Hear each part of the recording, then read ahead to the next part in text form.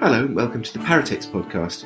I'm Dr. Dennis Duncan of the Bodleian Centre for the Study of the Book in Oxford, and in this series I'm looking at paratext, that is the parts of a book that are not the main text, things like indexes or footnotes or title pages. Today I'm talking to Dr. Sarah Copland of MacEwan University in Edmonton, Alberta. Sarah's current research looks at the preface in modernist literature. Sarah, you are writing at the moment about modernist prefaces. I suppose the one that we're most familiar with, if we're familiar with any of these, is Henry James's prefaces to the New York edition of his work towards the end of his life. I wonder if you could just introduce that and talk about the kind of work that you're doing on this type of preface.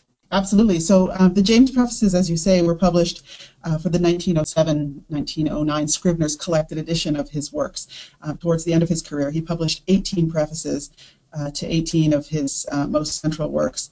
And that's one type of preface that I work on. Other types include prefaces published with first editions. Others include prefaces published to other people's work.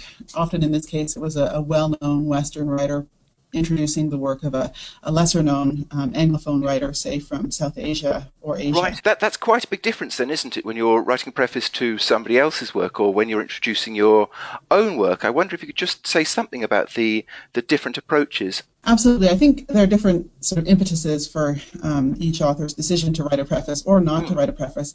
In the case of the Henry James edition, one of the things that occurred was that Scribners wanted the prefaces as a kind of value-added component to these deluxe collected edition volumes.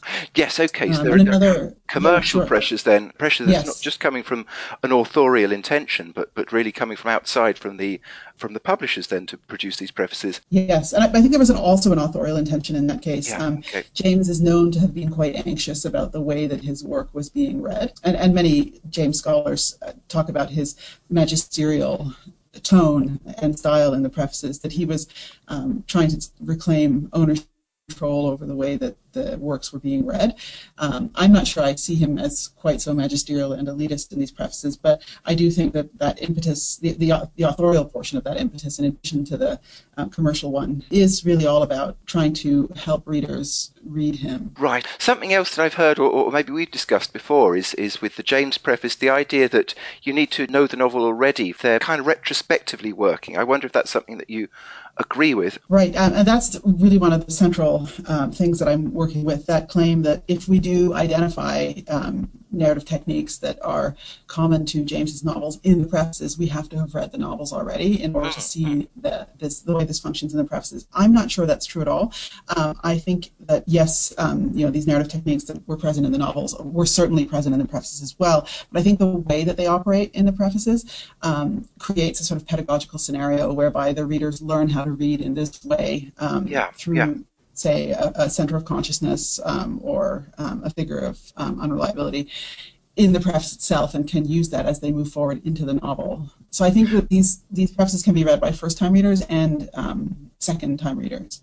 Would you give us an example of the way that one of these prefaces reflects on the novel, or reflects pedagogically on trying to tell us how to read the novel? Sure. I think that probably the best example and the most commonly known one is the preface to The Portrait of a Lady, where Henry James develops that famous House of Fiction analogy. And I think it's the combination of the way he tells that preface through a gap between the older narrating eye and the younger man experiencing eye who wrote the novel in the first place, as he looks back retrospectively and tells the story of that text's composition and revision and so on. He uses those techniques that are he essentially focalizes through his younger self, right? He treats his younger self as a center of consciousness. And I think beyond doing that, he uses that invented scenario, which to my mind is a form of fictionality, and says, let's imagine that I built up a house of fiction around my central character. And he develops this analogy, not just in that local paragraph in the middle of the preface, but throughout, actually. And as we move through the stages of engagement with that analogy, I think we begin to use those interpretive strategies that he calls a doubled act of attention, which is really the way that we have to read figuratively narrated texts. We have to have one eye through the eyes of the character through whom the text is being focalized, and another eye on the implied author or James himself to create some kind of check or balance on the perspective we're offered. Sure. Also, I find with those James prefaces that they reflect more broadly. They're prefaces to more than just the particular novel they're prefacing, aren't they? They're kind of a course on novelistic technique or the art of the novel. There's something slightly more generalist going on. Yes, absolutely. I think you're right. And I think that we see that especially in those collected edition prefaces where an author is reflecting back on an entire career and his contributions to the development of the novel as a form. We see that a lot in James, to a lesser extent, but I think it's also there in Joseph Conrad's collected edition prefaces. They were from the same era, sort of about 10 years later. Is that the same type of text then, that a publisher's idea of producing a kind of retrospective collected edition and wanting some value added and asking Conrad, can you produce prefaces for them? Yes, and my understanding is he was less willing to do so. He did end up producing 21 prefaces, but they don't have the same sort of scope and scale as the James prefaces. But yeah. Well, what are they like then in style? Because the James ones, as well as being incredibly kind of complex, are also very, very generous, really, in terms of actually trying to help you read. What does a slightly more miserly or more reticent preface come across like? Sure. I think his are very playful. And because I'm so interested in the way that these ostensibly non-fictional and referential prefaces use that strategy of fictionality, the one way in which Conrad's prefaces do this, and it's very playful, is he constantly imagines interactions between himself and Marlowe, his central character and often narrator of his novels.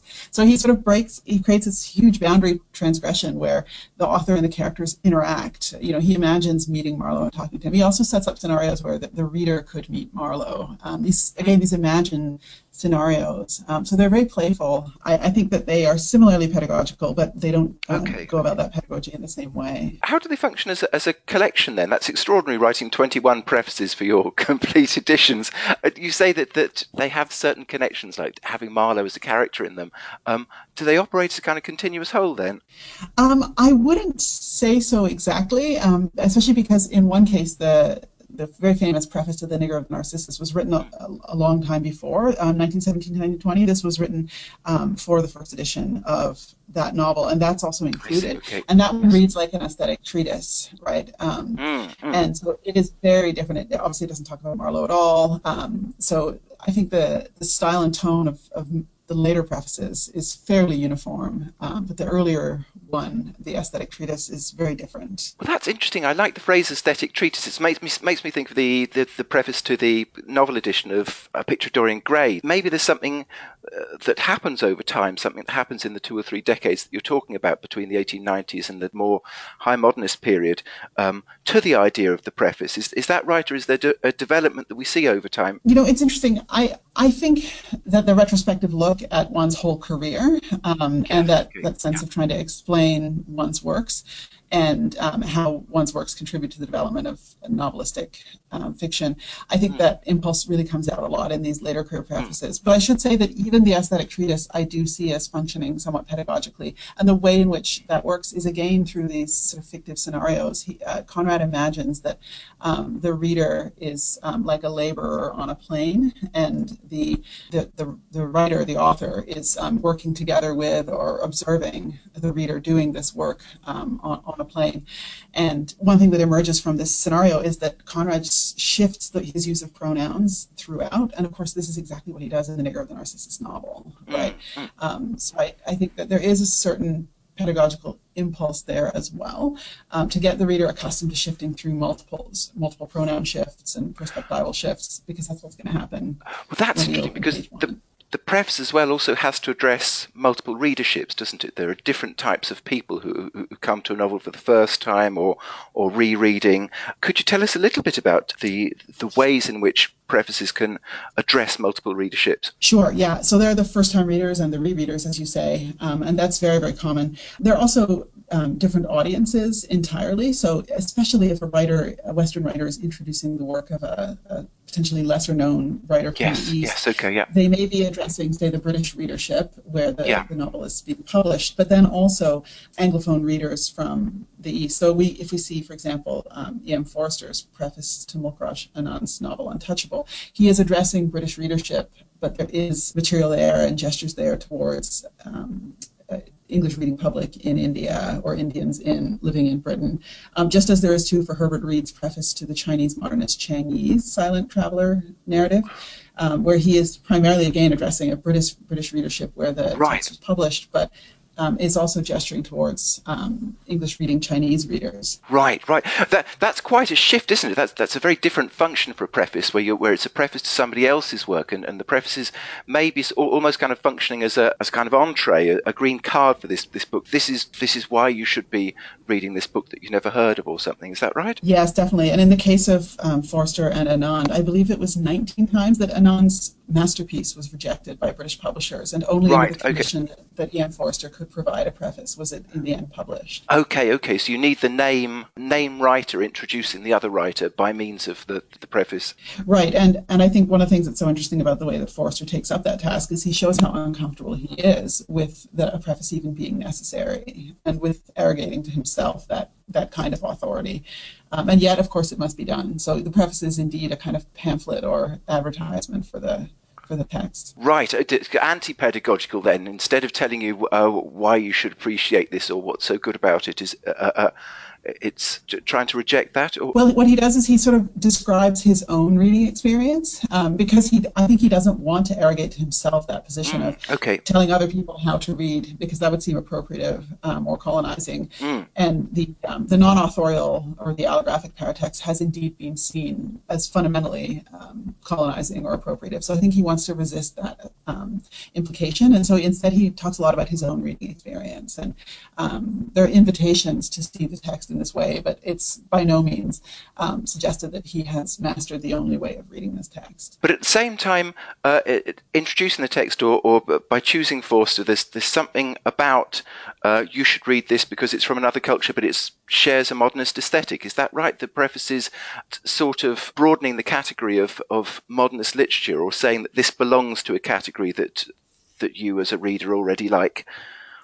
Definitely. Forster opens that preface with this anecdote about an indignant colonel who borrowed a copy of his own book, A Passage to India, from the library, and scribbled into that book that Forster's reference to latrine sweepers showed that he had a dirty mind.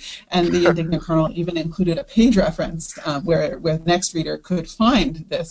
So it's a funny gesture of sort of pointing out that this is so objectionable and offensive, but also directing the reader to it. And Forster sort of uses this. Apparently this was an actual event given to us through various sources from modernists, and he refers to it as a way of saying, what would the indignant colonel then say of Mulk Rajanan's novel Untouchable, which is entirely about the life of a young latrine sweeper, not just sort of my one reference. Right, okay. And he sort of positions the reader as someone who would think the colonel is ridiculous and what he'd said about A Passage to India. Of course, the reader is primed to be much more open to Untouchable. Yeah. Fantastic. It reminds me as well, looking at old indexes, people used to write, as far back as you want to go, back into the period before print, but people would scribble their own little indexes in the back of their books. And I found one from the early 1600s where somebody's written fornication, page 2, dirty talk, page 4, murder, page 6. So there's certainly a kind of double movement going on here, isn't there? Where these are all the most terrible things, but just in case I do want to tell somebody about them, here's how I can find that page reference again. I wonder if you could say a little bit about, jumping slightly, but about the paratext in modernist studies. It seems to be that as modernist scholars, we're a little bit slower or more reticent than people working in the early modern period or medievalists to discuss a paratext. We're maybe still labouring on under the dictum that there is no outside the text, but we're getting there. You're organising the conference panel on modernist paratext. I am, yes. So a few weeks ago when we were talking, I mentioned to you that I too had thought that there wasn't much attention to the paratext in modernist studies, and I searched through the 5 years of most recent conference programs for the Modernist Studies Association, and I couldn't find one reference to the term paratext anywhere on the program, so in any panel. And I thought, wow, I'm just going to see what's out there, and I'm going to put out a call for papers and propose a panel. And I thought at that time that maybe one of the reasons for this seeming neglect was that it isn't really in vogue to talk about authorial intention outside of narrative theory, which is my own approach. And I thought maybe the only real interest in the paratext in modernist studies might be from book historians, with whom I have a lot in Yes. common, although we Yes. Yeah. come at this from different ways. But then I pleasantly received over a dozen proposals on the modernist paratext, which was just fantastic. And I have a little short list. I can tell you what some of them were about, if you like, just in a phrase. I'd really like to hear One was that. Yes. on Sure. One was on illustrations to novels that were first serialized before being subsequently published as Mm. standalone novels. Another was on the footnotes to T.S. Eliot's Wasteland. Another was on dust jackets. And another was on the anonymous author, Anon, and life writing. And the last one that I noted was on a frontispiece to an aesthetic treatise. There were others as well, but these are some that stood out the most to me. And it did suggest that there is work going on out there on the paratext. It is of interest to a lot of scholars. A lot of these people have book history backgrounds, so that part isn't surprising to me. And maybe we are starting to be open to thinking about design and authorial intention again. Good.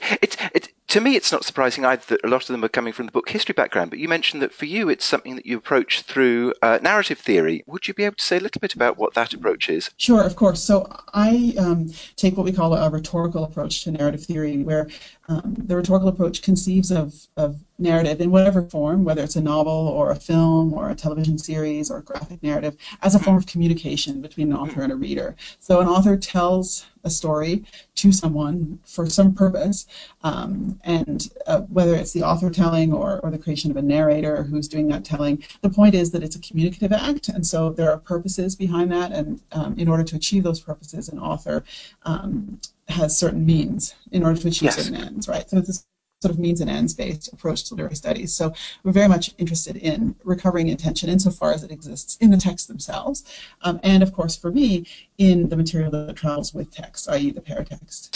So it must be then that the communication is sort of, or there are other people imposing on the communication then, like, as we were saying earlier, there's J.M. Dent or Scribner or the various publishers who want in on the act of the communication, or who are putting constraints on the communication in the form of demanding paratexts. Yes, definitely. And it's amazing, I think, how many hands are involved Right. in that communication. And so it's nice to have a clean model that sort of talks about author to narrator to narratee to real reader, and maybe add in a few proxies for the author and reader as we go. But really, on the authorial side, there are an incredible number of hands involved in that. And even today we see that with the contemporary paratext. There are reviews on the back covers.